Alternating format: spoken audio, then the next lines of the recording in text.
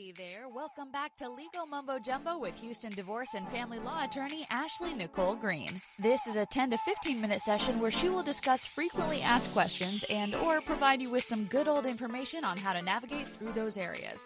So let's get started with some Legal Mumbo Jumbo.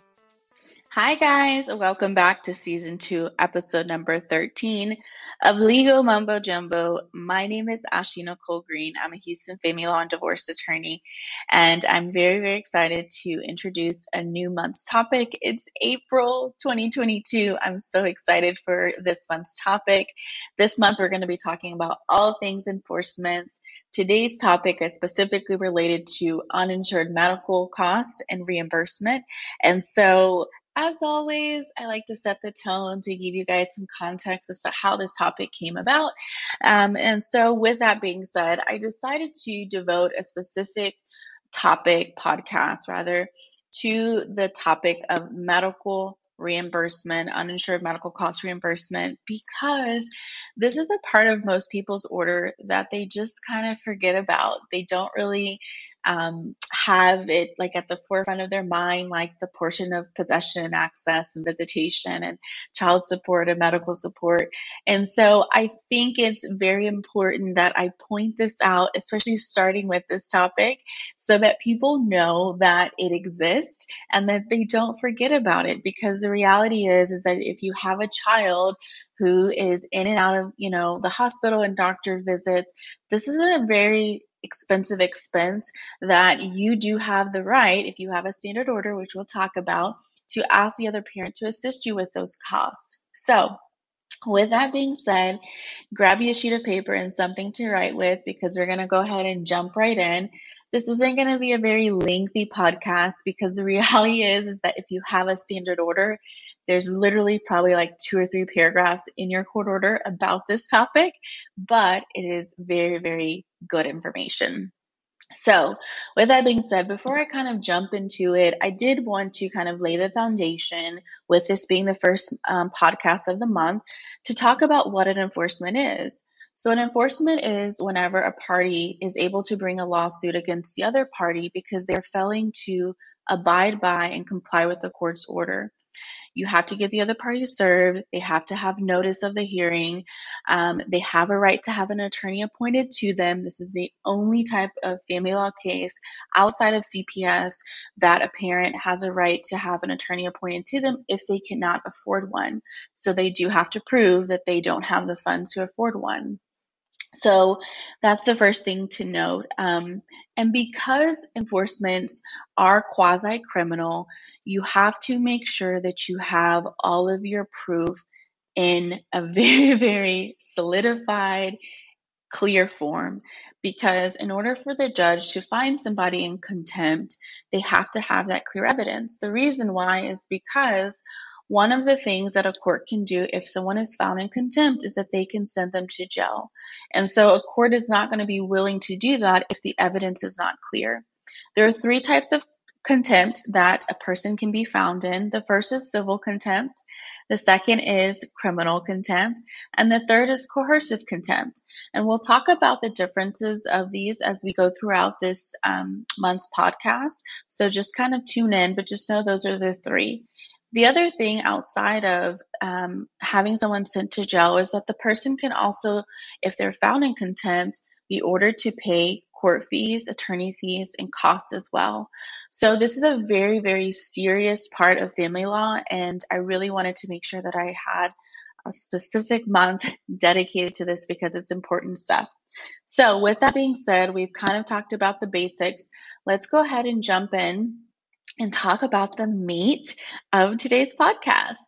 So in your order, if you look at your order and you have a standard order, you will see a section related to allocation of unreimbursed expenses. And this can include medical reimbursement and expenses, and also dental expenses as well. Anything that's not basically covered by the health insurance provider or the dental insurance provider. Now, this doesn't include the premium costs, okay? So let me put that out there. This does not include the premium costs that it costs to cover your child each month, but these are things that come as a result of co-pays, meeting deductibles, expenses that you are paying out of pocket as you're taking your child to visits and, specialists and things of that sort. So, with that being said, and the first part of the first paragraph of that section of your order, there's going to be an allocation of how much each parent is supposed to be paying part of their uninsured reimbursement costs. And so typically that amount is 50-50. That's the standard that we typically see. Now, make sure you look at your court order because people do negotiate this number to be different. Sometimes it's a 60-40, sometimes it's a 70-30, sometimes it's 100%, only one parent's paying everything. So make sure that you're looking at your order to ensure that the cost is actually 50-50 and there's not a deviation from the standard. After you look at that section, there's a second paragraph underneath that section that relates to what it is that you have to give to the other parent, what's the deadlines that you have to give those items to the parent, and then what's the deadline that the person not incurring the cost has to reimburse or pay their portion. So make sure you really have your pen ready because I'm going to go kind of fast. So the first thing to note is that if you are the person incurring the costs, so the co-pays, the prescriptions, drugs, whatever, make sure that you are sending your receipt, your bill, and an explanation of the benefits reflecting the uninsured portion of the healthcare expenses and/or the dental care expenses within 30 days after you incur those costs. So I'm going to say that again. Make sure that you're sending receipts, bills, explanation of benefits reflecting the portion of the uninsured health and/or dental expenses, care expenses within 30 days after you incur those costs. And you're sending those to the other parent.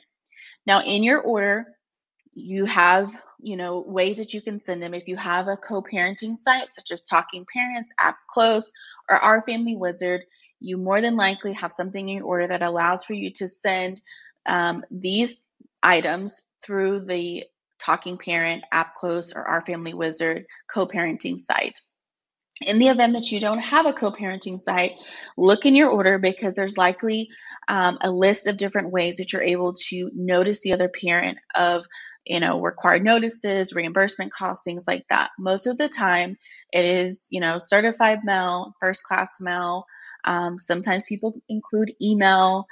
Sometimes it can be delivered in person. So either way, I always tell people, read your order, get an attorney. If you need help on understanding what your order says, contact our office. We can assist you in doing that. But with that being said, once you figure out the correct notice, proper way, notice to the other parent, you're going to send that information over to them. Now, talking to the parents on the other side, if you're the parent who did not incur the costs, you then have 30 days to pay your portion of the uninsured healthcare and/or dental care expense, either directly to the other parent if they paid in full, or if there is still a half of the balance due, you pay your half of the balance directly to the provider. Whichever one, it doesn't matter. Keep your receipt. Make sure you upload it to your co-parenting site if you have one. If you don't, make sure that you mail a copy to the other parent or send it via email or give it to them in person, whatever your order allows for you to do to ensure that you have a paper trail and you have proof that you have paid. Now, this is where things get a little bit tricky, okay? Because sometimes people forget. People forget to send those bills, to send those receipts, to send those statements, an explanation of the benefits within that 30-day window. So some people think, and I have people ask me this all the time, well, they didn't send it within 30 days, so I don't have to pay it. That's not true, okay? So I want you to really listen to this. If something comes up and the person who incurred the cost did not send it within the 30 days, that is okay. Okay, so if you're that parent and you're like, oh goodness, it's the 32nd day, I totally forgot, it's okay, still send it.